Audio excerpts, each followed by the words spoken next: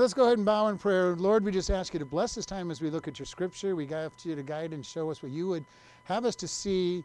In Jesus' name, amen. Luke chapter 8, starting at verse 22. So Luke chapter 8, verse 22. Now it came to pass on a certain day that he went into a ship with his disciples, and he said unto them, Let us go over to the other side of the lake. And they launched forth. But as they sailed, he fell asleep, and there came down a storm of wind on the lake. And they were filled with water and were in jeopardy. And they came to him and awoke him, saying, Master, Master, we perish. Then he arose and rebuked the wind and the raging of the water, and they ceased, and there was a calm. And he said unto them, Where is your faith? And they were, being afraid, wondered, saying one to another, What manner of man is this, that he commands even the winds and the water, and they obey him? And they arrived in the country of the Gadarenes, which was over against Galilee. That's all I'm going to read today, and you're going, well, what can you say about this section? A whole lot. I want to start with, this is an interesting picture of Jesus' power. It's also a very interesting picture of when he says something's going to happen, it's going to happen. And I want to bring this up because there are so many people that are following God and thinking, well, once I follow God, everything's going to be good. There's not going to be any problems in my life. God's going to tell me to do things and it's just going to happen. Well, it is true that God's going to tell you to do things and it's going to happen. But how much time between the being told what you're doing and the happening is there, and how many problems will happen during that period of time? And here we see this very story. Jesus said to the disciples, Let's go over to the other side of the lake. In other words, he says, we're going there. We are going to the other side of the lake. And this is going to be something that we need to understand. When Jesus says something, it's going to happen. Now, we look at this, and we got a whole bunch of parties, but let's look at just a handful of people in the Old Testament that were told to do something and find the problems that they had. Let's start with Noah. Noah was told to build a great big boat and to preach the gospel, preach the message of salvation by getting on that boat. He spends 120 years building the ark, which means he's preaching for 120 years. And when it's time to get on that ark, 8 people get on him, and they're all his family. Can you imagine what that would be like? I'm sharing with you that the world's going to be destroyed. I'm sharing with you that there's going to be a way to save yourself. And I do it for 120 years and nobody responds. And I don't believe that he was told nobody was going to respond. He's out there just pouring his heart saying, God's going to destroy this world. You've got to get on this boat. You've got to get on this boat. And nobody listens. Now, you're going, well, there wasn't enough room on that boat. That boat was big enough to put an entire, city and then some on it. That boat was the size of a small aircraft carrier, and small aircraft carriers have 30 or 40 planes on them, plus the fuel for the planes and the armament for the planes and the parts for the plane, and an entire crew of several hundred people that took care of everything. There was room on the ark for everybody who wanted to get on. The only problem was nobody wanted to get on. We look at somebody like Abraham. Abraham was called by God to leave the Ur of the Chaldees and go wander around Canaan. He was told that you're going to be blessed. You're going to be a great nation, Abraham. Abraham leaves the Ur of Chaldees, not perfectly, but we'll get him out of the Ur of Chaldees and into Canaan. He wanders there for 45 or 46 years and dies with one son and one small piece of property. He was promised something that he did not ever see. God took that one son, Isaac, gave him the same promise. You're going to be a great nation. People who bless you are going to be blessed. You're going to wander around. Everywhere the foot touches is going to be yours. He gets to die with 2 kids and 1 piece of property. Jacob, Isaac's son, gets the same promise. You're going to be a great nation. People who bless you are going to be blessed, and all the promise was given to him. Now, he actually gets a few kids. 12 boys and 1 daughter.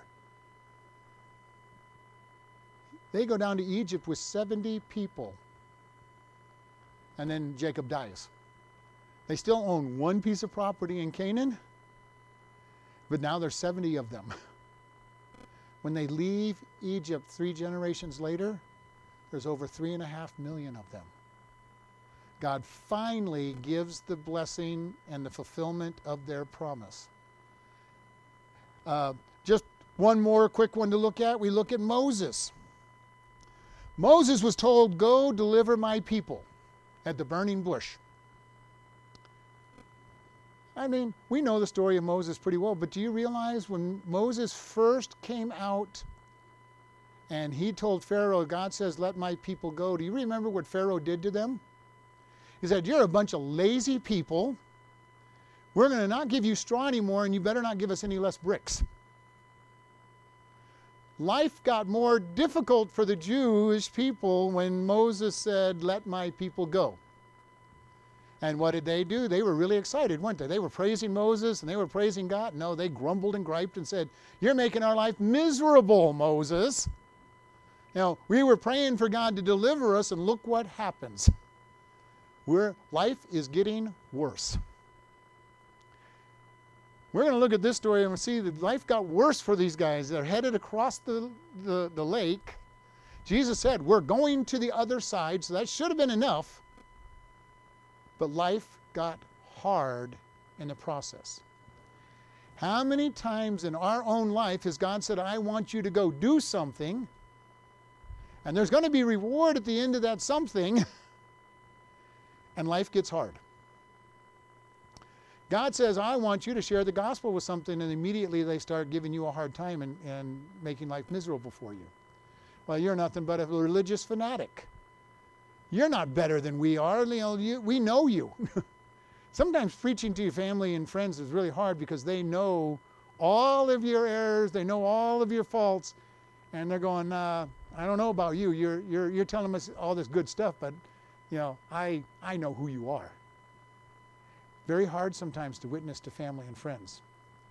But so Jesus says, "We're going to the other side." So they launched forth and Jesus went to sleep. He goes, "We're getting to the other side, no problem, I'm going to go to sleep."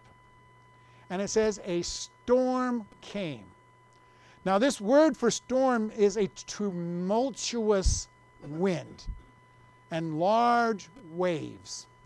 And it literally says that the boat was filled with water, and the Greek word they used is filled to the top. All right? By sight, they were in trouble. Now, and we think about this, how many of the disciples were fishermen? At least 4 of them were fishermen, and maybe 6, we don't know. These guys knew boats. They're looking at this boat and saying, "We are in trouble. This boat is filled with water. We're being smashed by waves. We're being blown all over by the wind. And by sight, they're saying, we're not going to the other side." The Master, the Messiah, he said, "We're going to the other side, but our boat is going down." How many times in our life do we look at something that we're doing and going, walking by sight, and we look at it and say, by sight, my life is falling apart. Everything's going wrong in my life. And God, you just couldn't, I must not have heard you right. Because nothing is going right. Going back to Noah, 120 years, nobody responds. Abraham spends his entire life in one piece of property and 1 kid. I wonder how often Abraham wondered, did I really hear God? Did I really hear him when he said this was all going to happen? Moses, wandering around in the wilderness for 40 years because of the disobedience of the people of Israel. And them griping and complaining. They've asked for God to deliver them. They've asked for God to deliver them. And then complain when life gets a little hard. We need to be very careful. When life gets hard is a sign usually that we're following God in the right way. We look at somebody like Joseph. Joseph had the promise that his brothers were going to bow down to him, that his mom and dad were going to bow down to him, and they sold him into slavery at age 17. And then he gets demoted even further and becomes a prisoner on false charges. How would you like to have been Joseph? All right, I've been sold into slavery. That's bad enough. Now I'm a prisoner for a crime I did not commit. He spent 13 years as a slave and a prisoner. How much of that 13 years did he probably wonder, God, I just don't understand. I don't understand what's going on. Then he finally gets promoted at age 30, and it's another 10 years till his brothers show up. For 23 years, he has this dream and this vision that his brothers are going to bow down to him, and it takes 23 years for them to show up and bow down to him. We have a problem in our lifetime is that we are very short-sighted. Everything that God tells us has to happen yesterday. And God is saying, I have a plan that is not your time. You may just be putting things into motion for the future, as Abraham was. Abraham walked his entire life and put things in motion by having one kid. And that kid had 2 kids. And again, we go back through 6 generations before the promise gets fulfilled. We might just be people putting the promise into motion. We may be very fortunate to be the reaping of that, and maybe we're reaping something that somebody else put into motion. We need to really change our mindset to say, God, I am going to follow you and trust you no matter what. Because by sight, these guys going, Jesus, wake up. The boat's full of water. We don't even know how you're sleeping in all that water. We're being bounced around these waves, and we're going to die. We're going to die right here on this lake. And if you know anything about the Lake of Galilee, these storms come up in an instant. And many sailors and fishermen have lost their lives on the Lake of Galilee because of how fast these storms come down and fill the boats. Even today, they're dangerous water. It's dangerous water to cross if you're not careful. So when they come and say, hey, Jesus, we're dying, it is a true statement. They are not speaking in hyperbole. They're looking at our boat is being filled with water. The storm is bouncing us all over the place. And probably looking at Jesus and saying, how in the world can he be asleep? This whole boat is being filled with water, and he's back there, ankle deep in water, knee deep in water, and he's still sleeping. Because he said, we're going to the other side. And he had perfect rest in the fact that they were going to the other side, in spite of what they saw. All the scriptures tell us that the just shall live by faith. And faith is not what we see. And we need to be really understanding that when we're living by faith, it doesn't matter what's going on in our life. That is God saying, are you going to trust me? Now, I understand it's very hard to trust God when everything by sight is falling apart. And you're going, God, I just don't understand. How many times do people not start wondering, am I truly saved because my whole life has fallen apart? And God is saying, well, did you believe? Yes. Do you believe that you are a sinner? Yes. Did you believe that Jesus died for your sin? Did you ask him to come into your heart? What's the Bible said? He's there. Doesn't matter what I think. It doesn't matter what I feel. If I have invited him in my life, he's there. The Bible tells us so, and we need to be able to understand his word and accept his word no matter what it says. And it's so easy because all of life falling apart around us makes us wonder. We look by sight and we're going, I don't know. God, nothing seems to be working. I don't understand. Can you somehow give me an experience? And we as humans like experiences. You go to this great big meeting and you're on the top of the world because everything was good. You had great worship. You had good speakers. You were away from work. You're away from all the temptation, and you feel you're on the mountaintop. Yeah, I'm at a great place. I feel wonderful. I got good emotions. And then you come back to work. And all of a sudden the pressures of this life start hitting you again. And you're going, wow, maybe that mountaintop wasn't what it was cracked up to be. My whole life is falling apart, and that, those emotions, I don't know what about them, but, they're gone. And now I'm living in another set of emotions that say God isn't with me anymore. This is one of the reasons we need to put our life on what does God say. God says he died for my sins and that he's come into my life. And I hold on to that with, okay, God, you're here. May not understand it, may not agree, may not even fully understand what's going on, but God, you are here. And this is important for us to be able to get to this place where we recognize that God is there.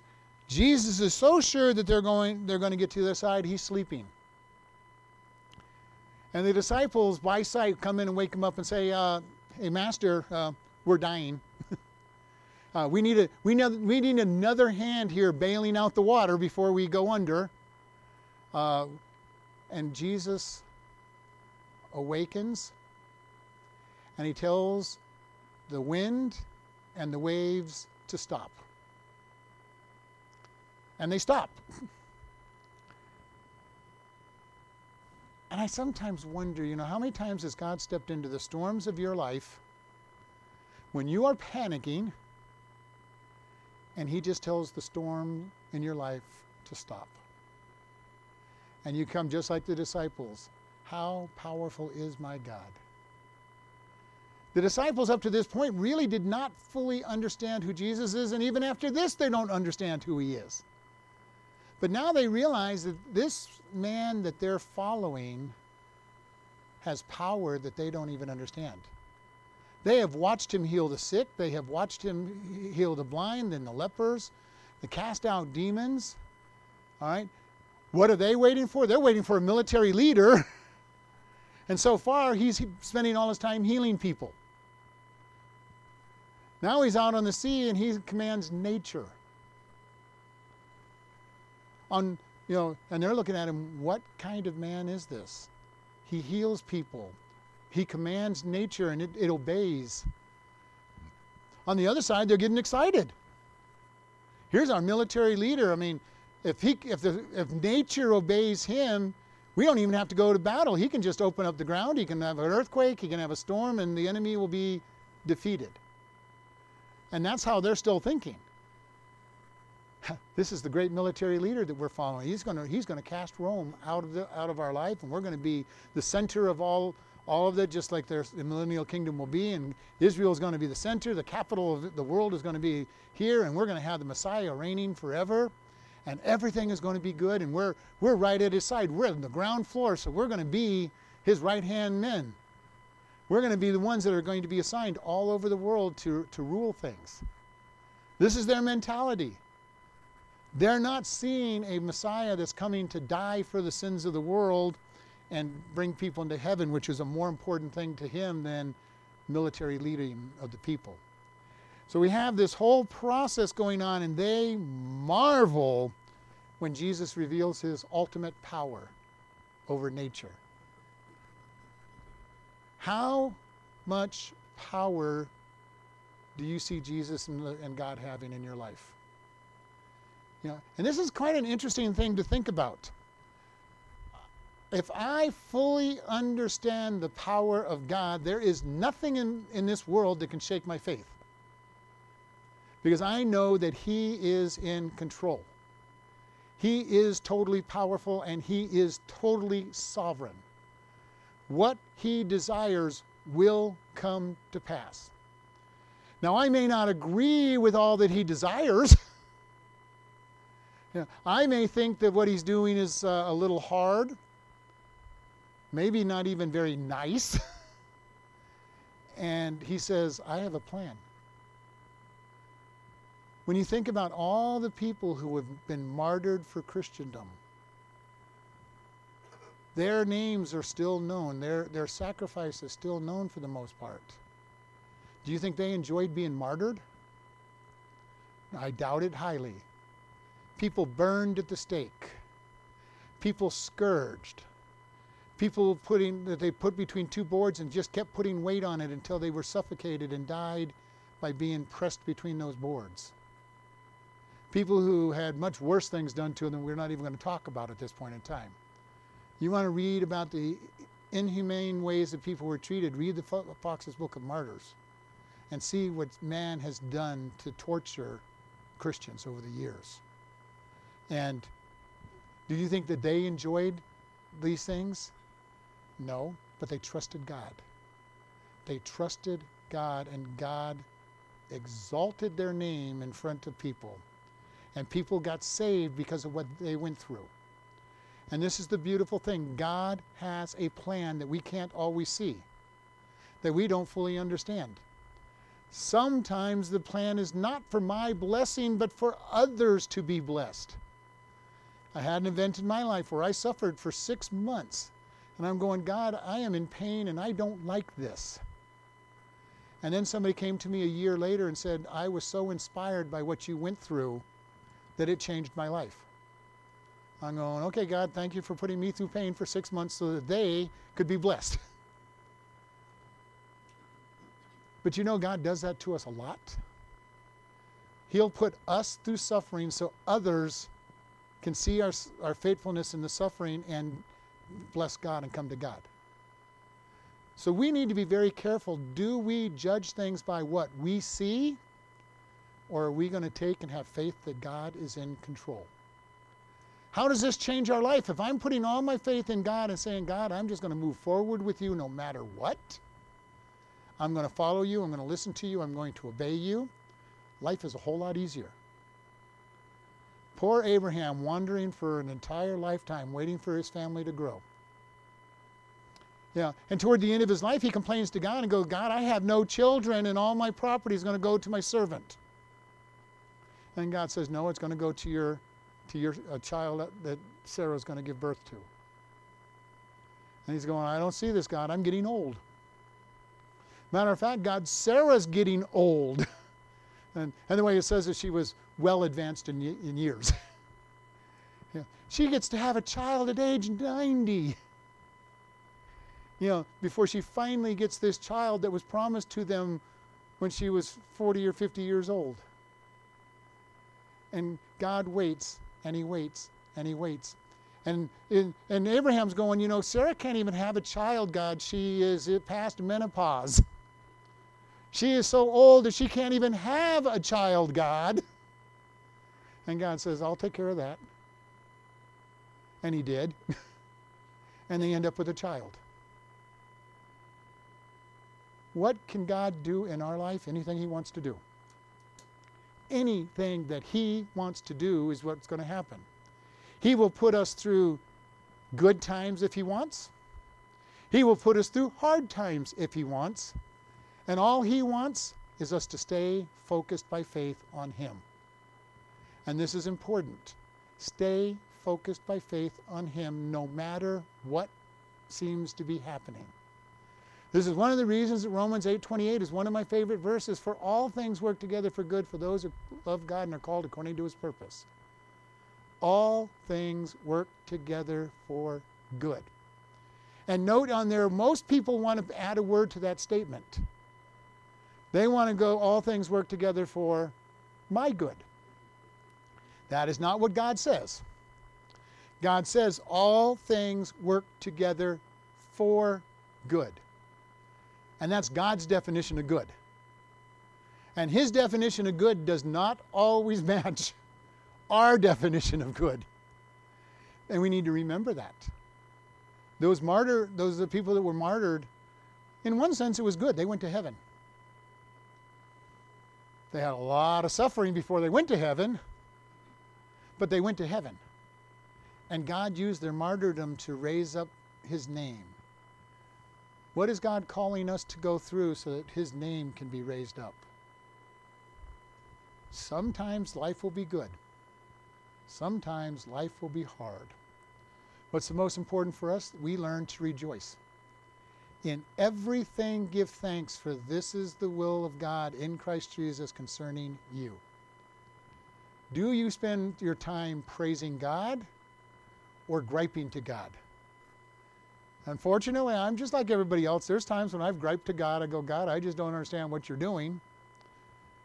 I'm tired of this. Would you please let some good things happen? Generally, I try to praise Him more than gripe. But I'm human. I've had the same problems that everybody else has. Sometimes it's just easy to complain.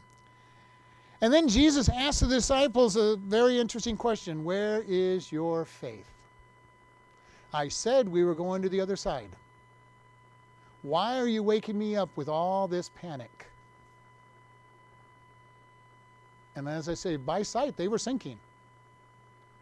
It's very hard sometimes to put your faith in what God has told you.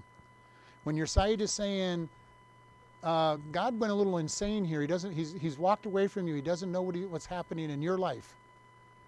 Don't ever buy into that. Don't let your mind go there. God is in control no matter what we think we see. We see very short-sighted. They saw a boat filling with water and sinking in the middle of the Lake of Galilee. And they panicked because of what they saw. And I just want to say, in legitimate, these guys, at least half of them or a third of them are sailors. They know that their boat is sinking. By sight, their boat is sinking. All the facts say their boat is sinking. Jesus said, we're going to the other side. They're looking and saying, our whole world is falling apart. We are going to be dead in just a few more minutes because our boat is sinking. And Jesus says, where's your faith? I said we were going to the other side, and you're waking me up in a panic. But even in the midst of this, He did calm the storm. All right, you guys are in a total panic. You failed the test of faith. I'm going to fix the problem. And you know what? God will do that for us.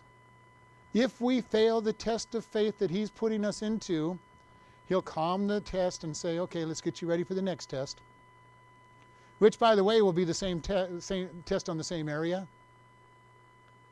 He says, God is not like our school system moving you forward to the next level, whether you're ready for it or not. He says, you didn't pass that test? Let's teach you a little more on that material, and we're going to put you through the same test all over again. Not the same exact test, but we're going to put you through a test on the same topic until you pass that test. And as a rhetorical question, how many of us in this room have taken the same test 5 or 6 times now? And we just keep failing the same test. Hopefully we start learning from these things. When we fail a test, let's learn from it. God says, I want you to learn to love people. What's He going to do when it's time to love people? He's going to put somebody that's hard to love in front of you. That just gets on your nerves. Who does things that you don't like.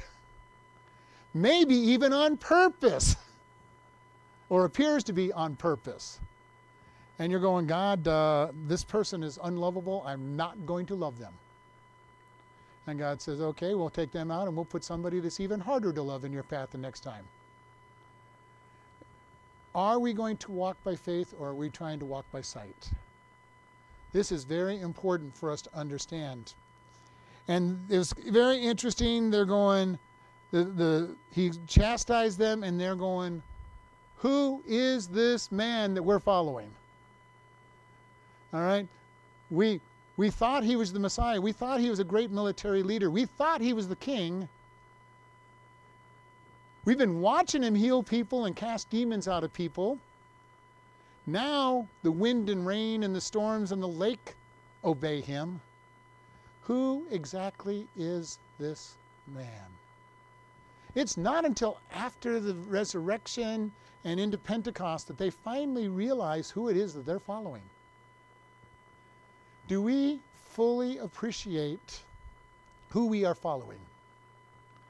And I think about this a lot. When we first get saved, how much about the gospel do you understand?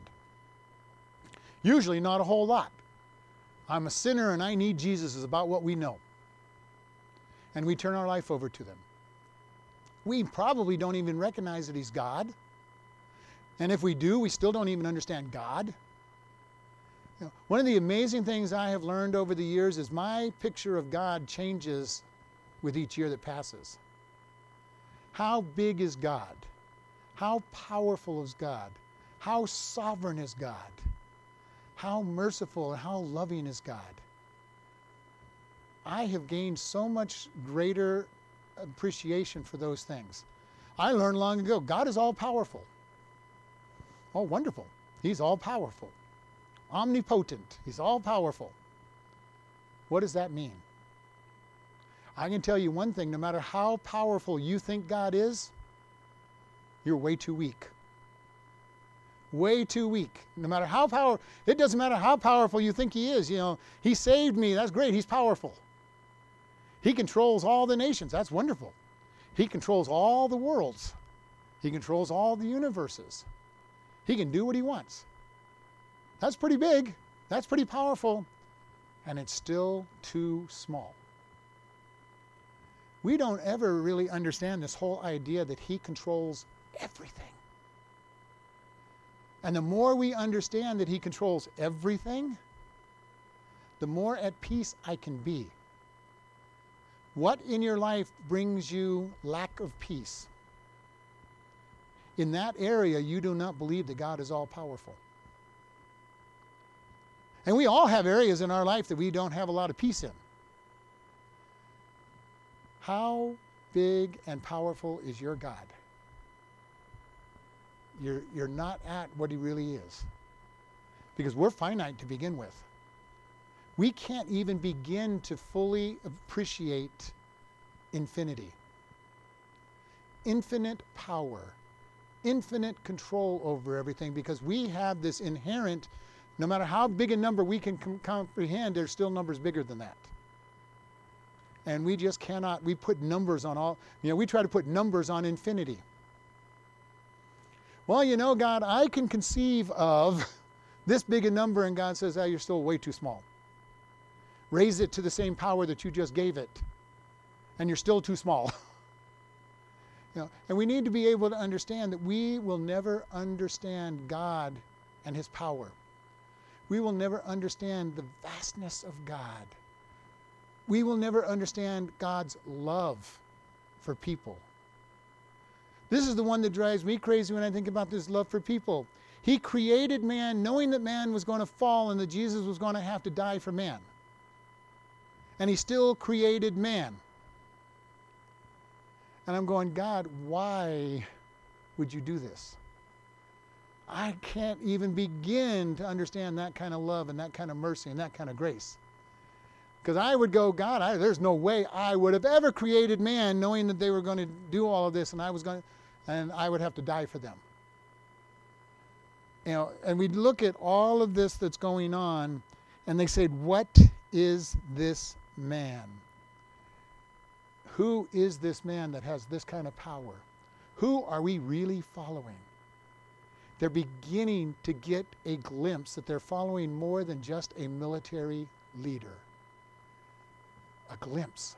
And they're not even going to understand that for another 3 to 4 years. The fullness of who it is they're following. And they're going to grow just like we do. We learn more each year, each day, each time we're in God's Word, we learn a little more about God. We learn a little more about His omnipresence. We learn a little bit more about His sovereignty. We learn a little bit more about His love and His mercy. And we just keep learning throughout our entire lifetime. And then we start applying, hopefully, what we've learned. And God's going to help us apply what we have learned, because He's going to put us into tests to say, oh, you've learned about mercy. You think you know my mercy. Let's put you in a situation where you've got to show mercy to somebody. Do you truly understand mercy? One of the things that you can learn real quick and easy is look at what God is teaching you and get ready for the test. Whatever He's teaching you, eventually you will have a test in it. Or, as many of my teachers said, opportunity to demonstrate your knowledge. He's going to say, this is what I'm telling you. Are you now ready to apply what you have learned? And this is important. God is not teaching us just so that we can get a lot of smart ideas into our heads. He's teaching us so that we can take what we have learned and apply it to life. This story today, when God speaks to you and says something's going to happen, be ready for the test, because difficulty is coming. I don't care what character in the Bible you go to look at, you're going to find out that God says something's going to happen and trouble hit them. And that trouble made it hard sometimes to keep following. You look at somebody like Daniel. Daniel had a lot of opportunities, at least 3 times recorded in the scriptures, where somebody was trying to kill him because he believed in God. And God says, I've got a plan for you. And 3 times people try to kill him. He's in school the first time when they can't understand the dream.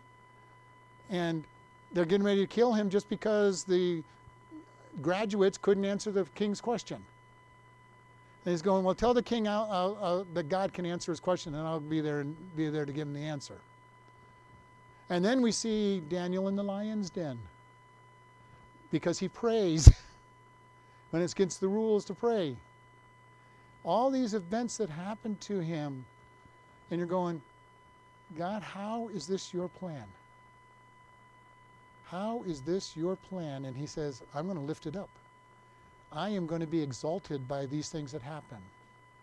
And we need to keep this in mind, that when Jesus says something's going to happen, when you get the word from the Holy Spirit that something's going to happen, hold on to it. No matter what seems to happen in your life, hold on to the promise He has given you. All right? And this is going to be very hard sometimes, because everything can seem to go wrong. I can't tell you how many of my plans have gone wrong. Because I've got these wonderful plans. I'm going to go from A to B, and I'm going to go on a straight line to where I'm going. And God says, well, you can't go the straight line, because there's a huge valley in between, or a huge cliff that you're going to walk over if you go in a straight line. And I go, I'm in a straight line as we fall over the cliff. And we need to be careful. Listen to God and have faith in what He says, and follow Him. Lord, we thank You for this day. We thank You for how much You love and care for us. Help us always to stand in Your plan and to walk by faith, in spite of what we see, in spite of what happens to us. And we just thank You, God, in Jesus' name. Amen. Listening friends, do you know God? Not just know about Him. Today is the day to decide to become His child. God loves you, and Jesus came to die for your sins. In Romans 3:23, we are told, for all have sinned and come short of the glory of God. We all have sinned. God says the penalty for sin is death. Romans 6:23 says, for the wages of sin is death, but the gift of God is eternal life through Jesus Christ our Lord. We sin and deserve death and hell. However, Romans 5:8 says, but God commended His love toward us, that while we were yet sinners, Christ died for us. God loves you so much, He died for us so that we can be forgiven and have eternal life. How do we do this? Romans 10:9-8 says that if you shall confess with your mouth the Lord Jesus and believe in your heart that God has raised Him from the dead, you shall be saved. For with the heart man believes unto righteousness, and with the mouth confession is made unto salvation. Today is that day for you to come to God and truly know Him. Do you know him? Do you want to know him? Pray in your own words like this: God, I know that I am a sinner and deserve punishment. I believe that Jesus died to pay my sins. Forgive me and help me to turn from my sins and to live for you. If you have asked this of God and truly believe you are God's child and part of his family, we encourage you to do these things. First, tell somebody that you are saved. Second, start reading the Bible each day. We recommend starting with Ephesians and then the Gospel of John. Find a good Bible teaching church. If this is your day of salvation, you can contact us and we will send you a booklet to get started on your new life and are available to help you with any questions you have about the Bible. You can contact us by email at office@chloridebaptistchurch.com or by mail at Chloride Baptist Church, P.O. Box 65, Chloride, Arizona 86431.